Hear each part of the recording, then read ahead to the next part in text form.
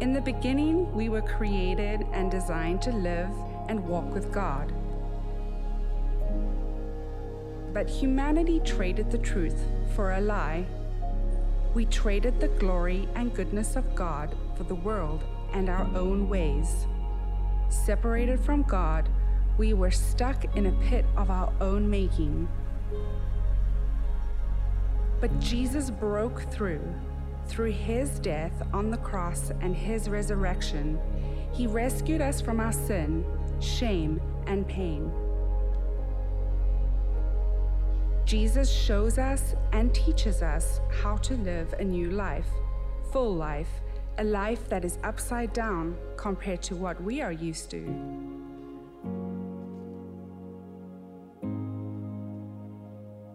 His upside down, or rather right side up ways are beautiful and perfect. He empowers us to live his mission, turning this upside down world right side up for his kingdom, his power, and his glory.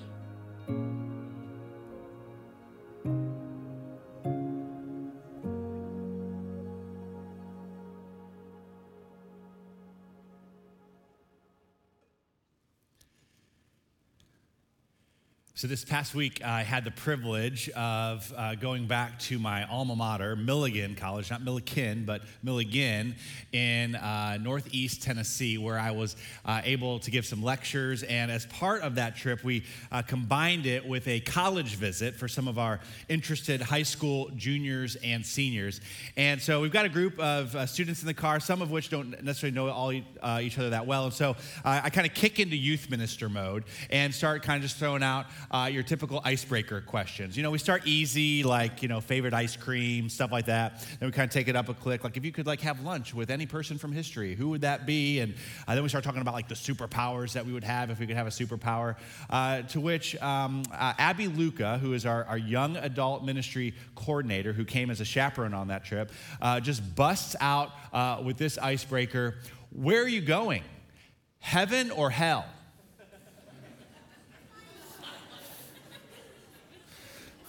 Way to go straight for the jugular, Abby. So she's like, no, the billboard. It says, where are you going, heaven or hell? She was just reading and responding and reacting to what it is that she saw. So we had a good laugh about that. And from there, it was actually some very interesting conversation, as you could imagine, with some high school students as to their thoughts on the effectiveness of an approach like this. But regardless of what you might think of these kinds of billboards, I think we would all agree. We are all interested in being confident to our answer to the question. Like, we want to know. We want to know that we are a part of the former and not the latter. And so as we have been through the last number of weeks, we've been looking at what we have affectionately referred to as the best sermon ever, which is Jesus' Sermon on the Mount that we find in Matthew 5, 6, and 7. And so if you want to hang with us in our passage today, we'll be in Matthew 7 as we're kind of tipping towards the end of Jesus' sermon in our series of sermons, where really he is coming to this question. He's coming to this idea of, okay, I've been sharing these things, and where ultimately are you headed? Like, what path are you on? Jesus is going to kind of come to a head with the question of really we have to face, we are on the path either to heaven, which is the experience of the perfect presence of God with our perfect God, or are we, you could say, to borrow from a popular lyric of a popular song title by the band named AC/DC, on a highway to hell, in the other direction, you might say, which is, by definition, the complete opposite, the complete absence of the presence of God, separated from God in eternity, which is really just a continuation of the experience and the reality of living a life separated from him here on earth. And so Jesus, he speaks to these questions by responding really with this teaching that we find in Matthew chapter 7 in verses 13 and 14. And so Jesus, he says it this way. He says, enter through the narrow gate, for wide is the gate and broad is the road that leads to destruction, and many enter through it. But small is the gate and narrow is the road that leads to life, and only a few find it. And so we see in this very short teaching from Jesus, just 2 verses, it is pretty clear that there are only, you could say, 2 options, 2 gates, 2 entry points on which to take, 2 paths, 2 roads at which each of these gates leads down. And really within that, we see that really our first observation about Jesus' teaching is that there is no, you could say, third way. There is no third way. There's no middle ground. There's no fourth. There's no fifth. There's no multiplier other than that of 2. That you either have the right gate and path that leads to life or the wide road and path that leads to destruction. And so Jesus, speaking about this path, the right path that leads to life, he talks about it a lot throughout his ministry. Just a couple of those examples are just really one from him specifically. In John 14:6, he just says plainly, I am the way, I am the truth, and the life. And no one comes to the Father except through me. He'll say, I am the door, I am the gate in other passages. And then at the beginning of the church that Jesus establishes before he ascends into heaven, the church continues this reality of understanding that salvation is found in no one else, we see in the book of Acts.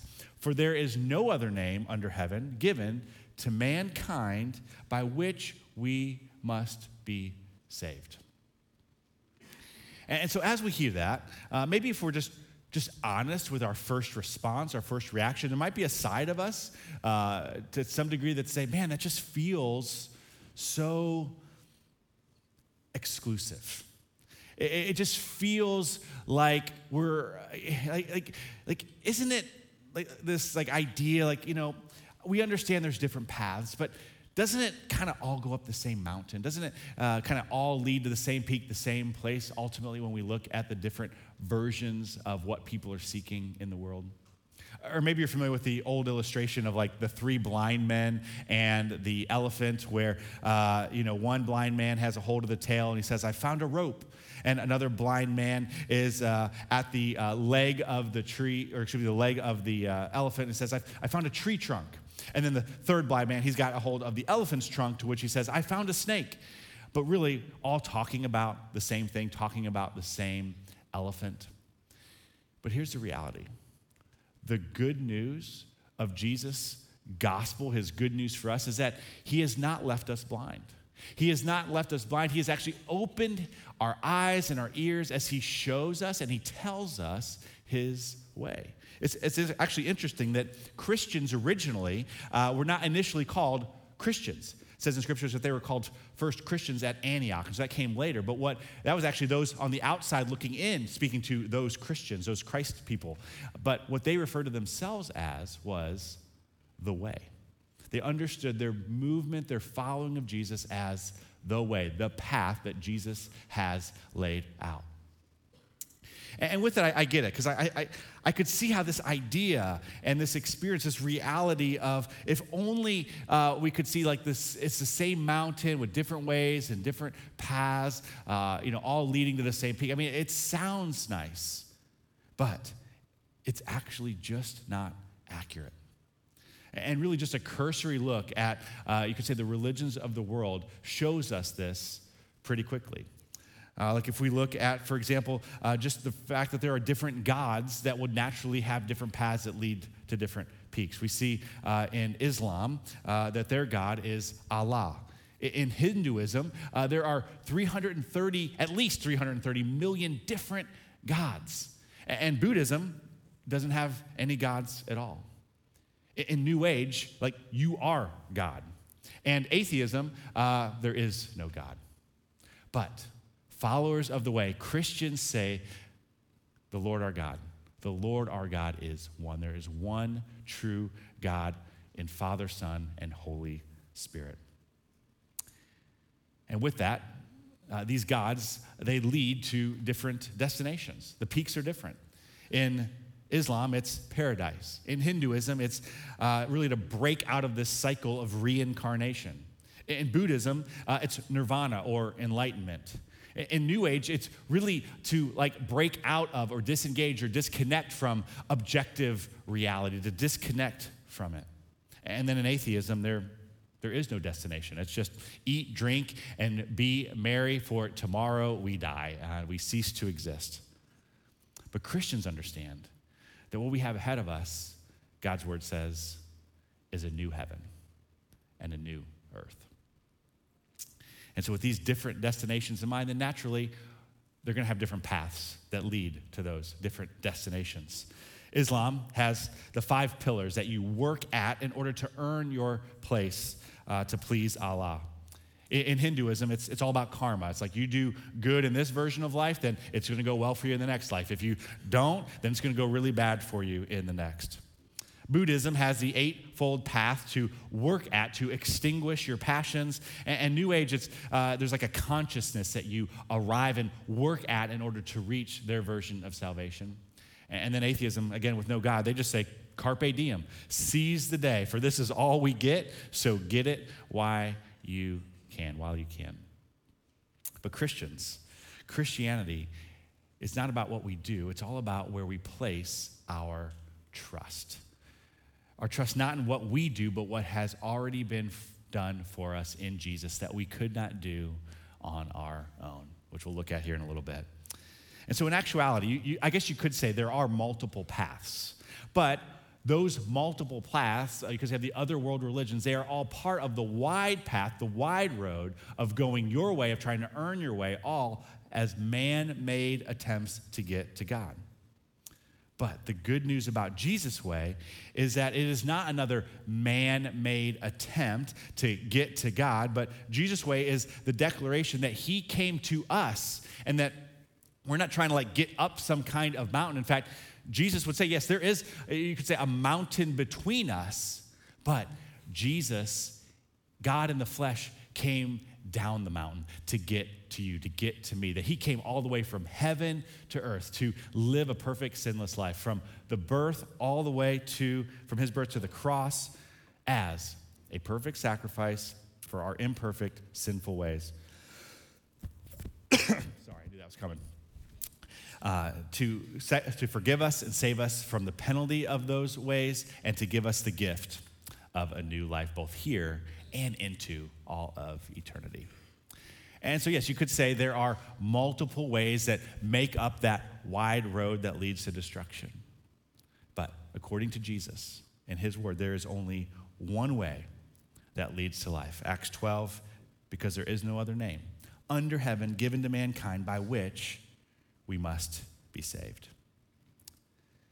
And really, when we talk about this, like these two paths, like this isn't like we've been hiding this or Jesus has been saving this for the end. I mean, really, if you've been with us, the whole Sermon on the Mount has been pretty clear. It's been laying out 2 completely different ways, 2 paths in which to live this life that we believe God has given us. We see 2 kinds of righteousness. He criticizes the Pharisees, the religious leaders of this day, that they were like hypocrites in their righteousness, but yet he also challenges us, encourages us that instead we want to be hungering and thirsting for true righteousness. And Jesus goes on, there's 2 even motivations, like 2 whys behind which we pursue right things. As he said again with the religious leaders of the day, they were doing it for show, to impress everyone around them. And Jesus challenges us that, you just do this for God alone, like for an audience of one. He would go on, as we've looked at, he says, you can only have one master. You cannot serve 2 masters. You cannot serve both God and money, he says. And then in the passage, it comes like right after the one that we're looking at here today. In verse 15, if you have your Bible open, you kind of see the header there, that there's 2 kinds of prophets. There's false prophets and false teachers and true ones, which Jesus goes on to say that we will recognize the authenticity of their teaching by the fruit of their ministry. Like, what are they producing? And then at the end there, you can see that there's 2 kinds of disciples. It says in verse 21, 2 kinds of, really, us. There's 2 kinds of us that Jesus will really close out his sermon with, both in this week and the next, saying in verse 21, that not everyone who says to me, Lord, Lord, will enter the kingdom of heaven. Namely, Jesus is saying, those who are my true followers on my path will indeed enter the kingdom of heaven. And there are those who are not, who are on the wide path that leads to destruction, who might not even realize they're on that path, just based on that reality of those who say, Lord, Lord, but to be surprised in the end. And so really, Jesus, he's kind of bringing it to a head. He's saying, okay, with all of this in mind, with this whole message, it comes to the point, which will you decide? Which way will you go? Which gate will you enter? Which path will you take? And so obviously, again, kind of going back to the question from the beginning of the billboard, like we want to be confident, obviously. We want to be confident in the path that we're on. Like that's why we're here, right? We want to know. We don't want to walk in the room and then walk out not sure, not confident that we are on the right path through the gate that Jesus has given us. And as we kind of embark on that here with the moments that we have left, I will say this is, I guess you could say, where I feel the heaviest burden.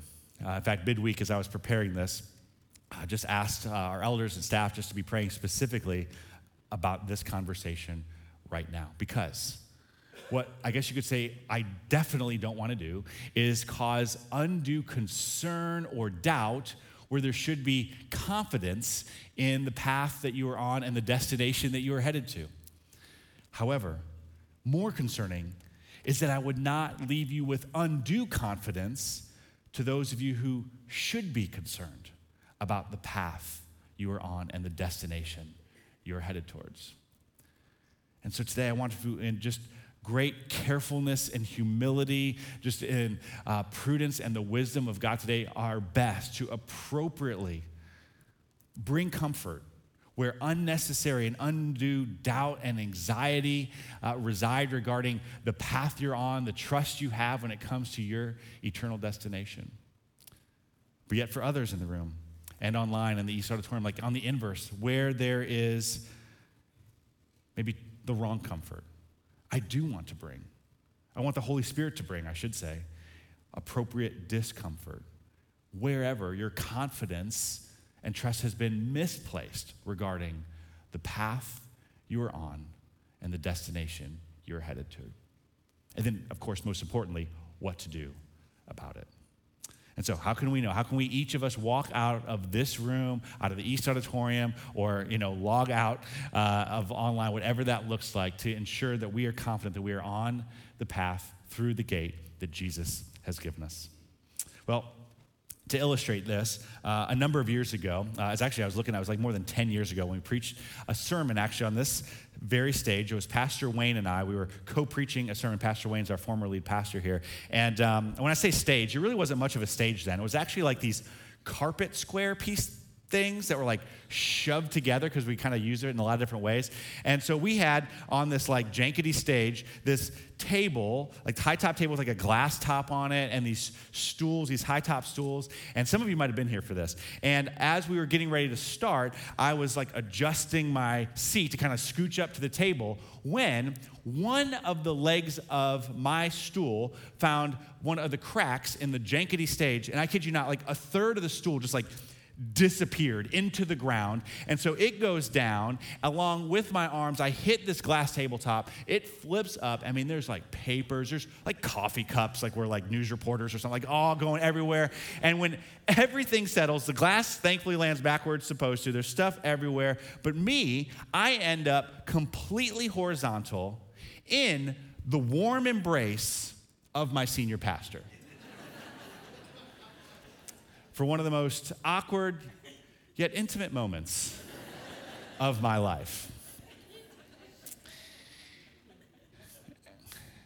And so when it comes to this idea of a stool, we've been using the image of a stool throughout this series. We've talked about these three legs of the stool. It's kind of in this conversation that we want to be confident of what the path that Jesus has laid out for us looks like. We've talked about how we can be reminded that there is no condemnation for those of us who are in Christ Jesus, that we were on this path. There's no condemnation because it's actually God's kindness that leads us to repentance, to turn away from the wide way and toward his destination, and that recognizing that the path that we are on, that it is life and life to the full. Like the life that God has given us, we believe he has actually the best way for us to live that life, as we've been examining throughout the Sermon on the mount. And so with that idea, we want to build on that by repurposing actually those same three legs to give us, you could say, the confidence, the assurance that we are on a firm foundation, that we have all three legs of our stool firmly planted on a firm foundation, rather than maybe the concern or the fear, the understanding that maybe one of those legs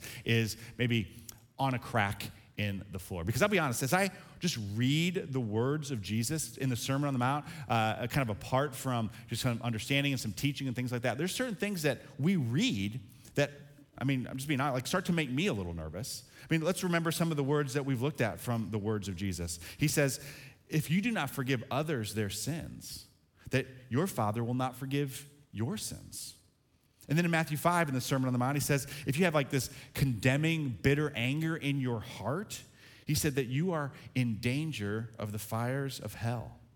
Or, as we just read, a few verses after the passage that we have here today, Matthew 7:21, not everyone who says to me, Lord, Lord, will enter the kingdom of heaven. And so I want to give each of us, again, in the room, the confidence that we are walking through the gate. And again, I cannot do that. That is ultimately between you and the Lord, but based on the word of the Lord, to give you the tools and the understanding to have that confidence that you are walking on his path that leads to life, not just in this life, but for all of eternity. Okay, and so we're going to do that by examining these three legs of the foundation of our salvation in this way, okay? So the first leg of our stool of having this confidence, you could say, is to hear. To hear the presentation of the gospel, to hear the good news of Jesus Christ, and that the good news is, in fact, this. Bad news first. We have all sinned and fall short of the glory of God. We all fall short of God's perfect standard. And so it's that imperfect sin that separates us from a relationship with a perfect God, both here on earth, and then if left unremedied, naturally evolves into eternity, eternal death and eternal separation from God in hell. And so that's the bad news first. But the good news second, Romans 5:8. But God, he demonstrates his own love for us in this, that while we were still sinners, while we were still on that broad road, Christ died for us. And so it's in the hearing of this reality of what God has done in giving us his one and only Son, and hearing this good news, this gospel message, that then leads us to the second leg of our stool, and that is to personally respond by either rejecting or believing in and receiving this good news. To make Jesus, we would say, your Savior and your Lord. If you've been around church at all, you've probably heard that phrase, make Jesus your Savior and Lord. Well, here's what that means. That first, as Savior, we're saying that in faith, you believe that Jesus is the Son of God. He is the Christ. He is the one who has come to live a perfect, sinless life. Through then his sacrificial death, did in fact pay the deserved death penalty that we deserve, that he took it upon himself as a substitute, so that we could be forgiven of our sins, and then, again, with his resurrection from that grave, being given the gift of a new life here and into all of eternity. And then what does that life look like? Well, that's the second part. That is where we understand him as the Lord, or we'd say maybe the leader of our life, the one whom you follow. You follow the leader. You obey the leader by repenting, by turning away again from your way, sin's way, the world's way, and going Jesus' way. You choose to surrender, wave that white flag for what he has for you in this life, Savior and Lord. And so summed up in a word, you could say that as the first leg is both hearing the good news, the second leg would be declaring that, believing in that, accepting that, stepping into a faith in this reality of Jesus as Savior and Lord by declaring he is, in fact, your Savior and Lord. Romans 10:9 assures it this way. He says, or the Apostle Paul in his letter to the Romans, he says, if you declare with your mouth that Jesus is Lord and you believe in your heart that God raised him from the dead, you will be saved. And then in Acts chapter 2, you could say like the very first day of the church, which starts with Peter. He's preaching the very first message where the people hear and they also believe and declare. And then responding to this in Acts 2:37, the people, they say, what shall we do? In Acts 2:38, Peter responds. He says, repent and be baptized, every one of you, in the name of Jesus Christ for the forgiveness of your sins, and you will receive the gift of the Holy Spirit. You see, that's what our baptism is all about. When we, in baptistry, whether in the baptistry here in the room or at the lake, when we say, do you believe that Jesus Christ is the Son of the living God who forgave you of your sins? That's your Savior, and then will you follow him all the days of your life as the Lord and the leader of your life? In all of this, you are declaring your full faith in Jesus Christ as Savior and Lord. Because it says this way in Romans 6:4, when it comes to our baptism, it says that we are therefore buried with him through baptism.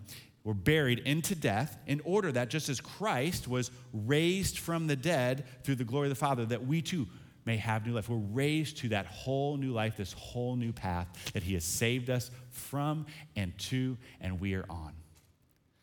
And so the first and the second leg of the stool, the Christian faith, is where we both hear and declare Jesus Christ is Savior and Lord. And then lastly, we could say that this is then evidenced in the reality that we are obeying. In obedience, that we are actually following the way, following the path that is Jesus' way. So we can put obey up there. Sorry, I'm getting a little behind. They're ahead of you guys, I can tell. Now, this is really important because I want to put an asterisk by this.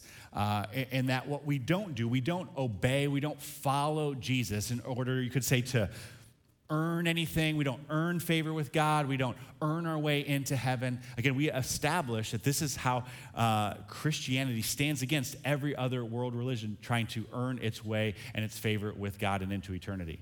And again, we're not just making this up because it sounds good. I mean, this is what the Word of God says. Ephesians 2:8-9 reminds us it's by grace you have been saved through faith, and that this is not from yourselves, it is a gift of God, not by works, so that no one can boast. No one can brag. No one can say, I've obeyed my way into heaven. No, it is by faith in Christ. And so that's a clarifying point that is incredibly important, that we cannot earn our salvation. It is only a grace, a gift through faith given by Jesus Christ, by God and Jesus Christ, Ephesians 2. However, probably the second asterisk that I would put on this same word is in our obedience, in our following. You could say it is the evidence that you have truly heard and understood and declared that Jesus is your Savior and Lord. Because to say that Jesus is your Lord, your leader, naturally would suggest that you are following Jesus as the Lord and the leader of your life. I mean, Jesus says, why would you call me Lord, Lord, if you're not going to follow me as Lord? I mean, this is what he says in Luke chapter 6. Jesus says, why would you call me Lord, Lord, but then not do what I say? As Jesus goes on to say in John chapter 10, he says, my sheep, or my followers, they listen to my voice. I know them, and they follow me. They follow me. And then quite plainly in John 14, Jesus says, if you love me, then keep my commands. Keep my commands. Walk on my path. Follow my ways.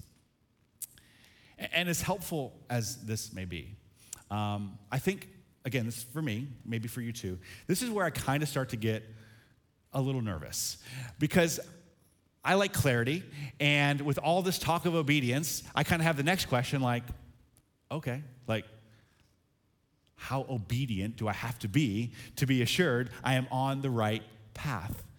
You might say it this way, in other words, like, kind of where's the line, right? Like, where's the line between obedience and too much disobedience that disqualifies my third leg of the stool? I mean, these are the questions we want answers to. But the short answer lies in not trying to identify where is the line, but in what Jesus has shown us. In his initial words to his disciples and thus to us, Jesus would ask in his request to follow me, what direction are you headed? Not where is the line, but what direction, what path are you on? And are you on the path that is obeying and following Jesus? And so again, some qualifying kind of markers I think we can look to about the confidence that we are on that path because, again, I don't want to leave a bunch of ambiguity on this. You know, it sounds nice, but like, what does that really look like? And again, this is between you and the Lord to know that you are on this path, but I would say these are some qualifying markers that we could look to. I would say that if in your life, if you are actively pursuing to obey Jesus, his commands, his right way, his ways of righteousness, as it says at the beginning of the Sermon on the Mount, blessed are those who are kind of hungering, who are thirsting, who are getting after Jesus and his ways, who hunger and thirst for righteousness. I would ask, are you hungering and thirsting? Are you pursuing this? Then I would say, walk confidently. You are on that narrow road pursuing Jesus. And then again, to that thing, what about when I fail at this? Obviously, we're not going to do this perfectly, right? Well, when we fail at kind of A, walking on that path, then B, we confess. We confess our sin, receiving God's forgiveness, continuing to repent and turn away from that sin by the power of the Holy Spirit at work within us, not our own works, because again, that is nothing that we have that we might boast. As it says in 1 John 1:9, that if we confess our sins as followers of him, well, he is faithful and just and will forgive us our sins and purify us. The fancy word is sanctification. He's going to continue to grow us and sanctify us to become what he has already made us perfectly through Jesus Christ's sacrifice. And so A, we're on his path. B, when we miss it, when we misstep, he forgives us. And then C, rinse, wash, repeat. Rinse, wash, repeat. That is what we're doing. We're moving toward Jesus in his ways. When we fail, we're seeking his forgiveness and repentance and moving. That is the confidence of the third leg of the stool standing firm. But I would say to those who think they are standing firm, who maybe say, yeah, Lord, Lord, but you have no interest, you have no willingness to confess, to repent, to even acknowledge sin in your life, then I would say beware. Maybe you have heard, maybe you've even said with your mouth, declared, Lord, Lord, on such and such a date. But in fairness to you, maybe because of bad teaching or misteaching or false teaching, or maybe you misunderstood or maybe incorrectly believed or have incorrectly lived by, that when it comes to sin in your life, if you say in your heart, you essentially say, hey, it's no big deal. Jesus is going to forgive me anyway. Then friend, I would caution you, be warned, you have missed the fullness of what is truly good about this good news in your life. You're missing that Jesus has come to give you the best way to live the life that he has given you to live. You know, the Apostle Paul, he kind of raises this same question in a letter to the church, again in Romans, kind of this idea, hey, we're going to be forgiven, right? So what's the big deal? Paul says it this way. He says, what shall we say then? Kind of hypothetically, shall we just go on sinning so that grace may increase? Hey, perfect. Actually, the more I sin, the more grace I get, right? By no means. No way, he says, because we are those who have died to sin. We've died to the broad road that leads to destruction. So how can we just live in it and walk in it any longer? The two can't coexist. And then really he brings it all the way back again to our baptism. He says that all of us who were baptized into Christ, don't you know, you were baptized into Jesus' death. And then we were therefore buried with him, burying our sin in our baptism in order that just as Christ was raised from the dead through the glory of the Father, we too, we're raised to a whole new life led by him as our Lord because he is our Savior. Because in the end, like literally, in the end, there is a difference. There is a difference between the one who is, following Jesus but struggling with sin and temptation as we all do, confessing and seeking forgiveness and repenting and trusting God to help us turn away from that sin. There is a difference between that person and the person that just nonchalant or even just like blatantly embraces and celebrates the fact that they have sin in their life, saying, Jesus will forgive me anyway.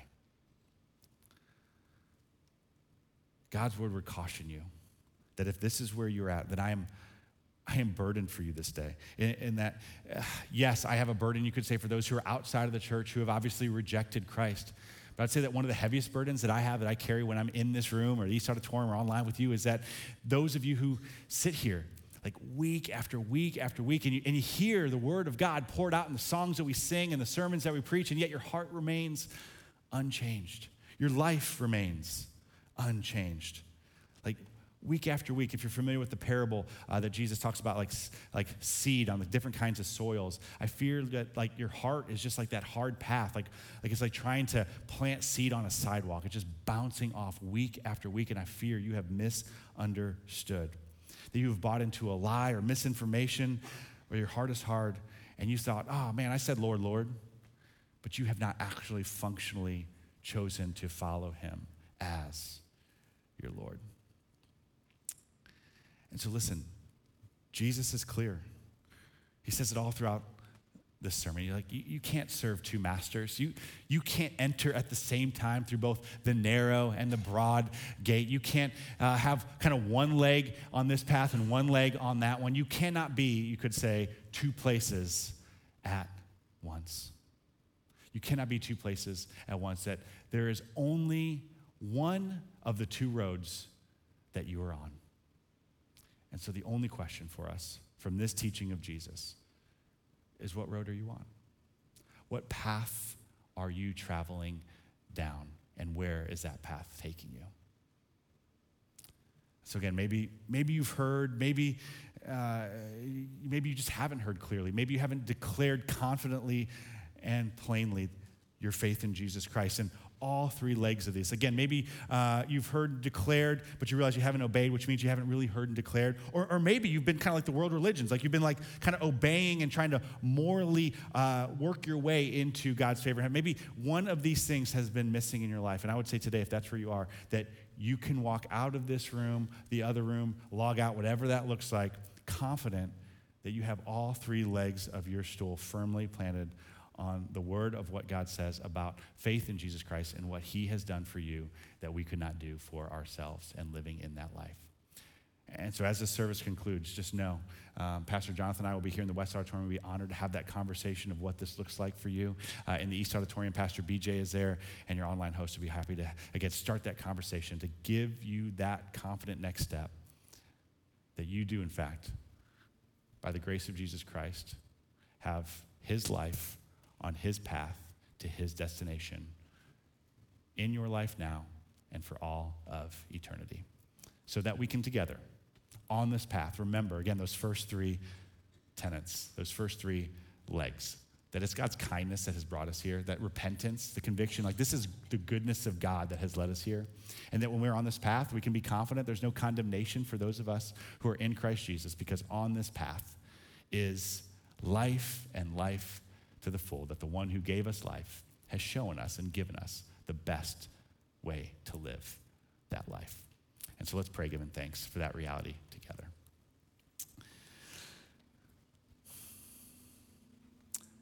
Father, we thank you that you have not left us blind or unclear in the way that you have laid out for us.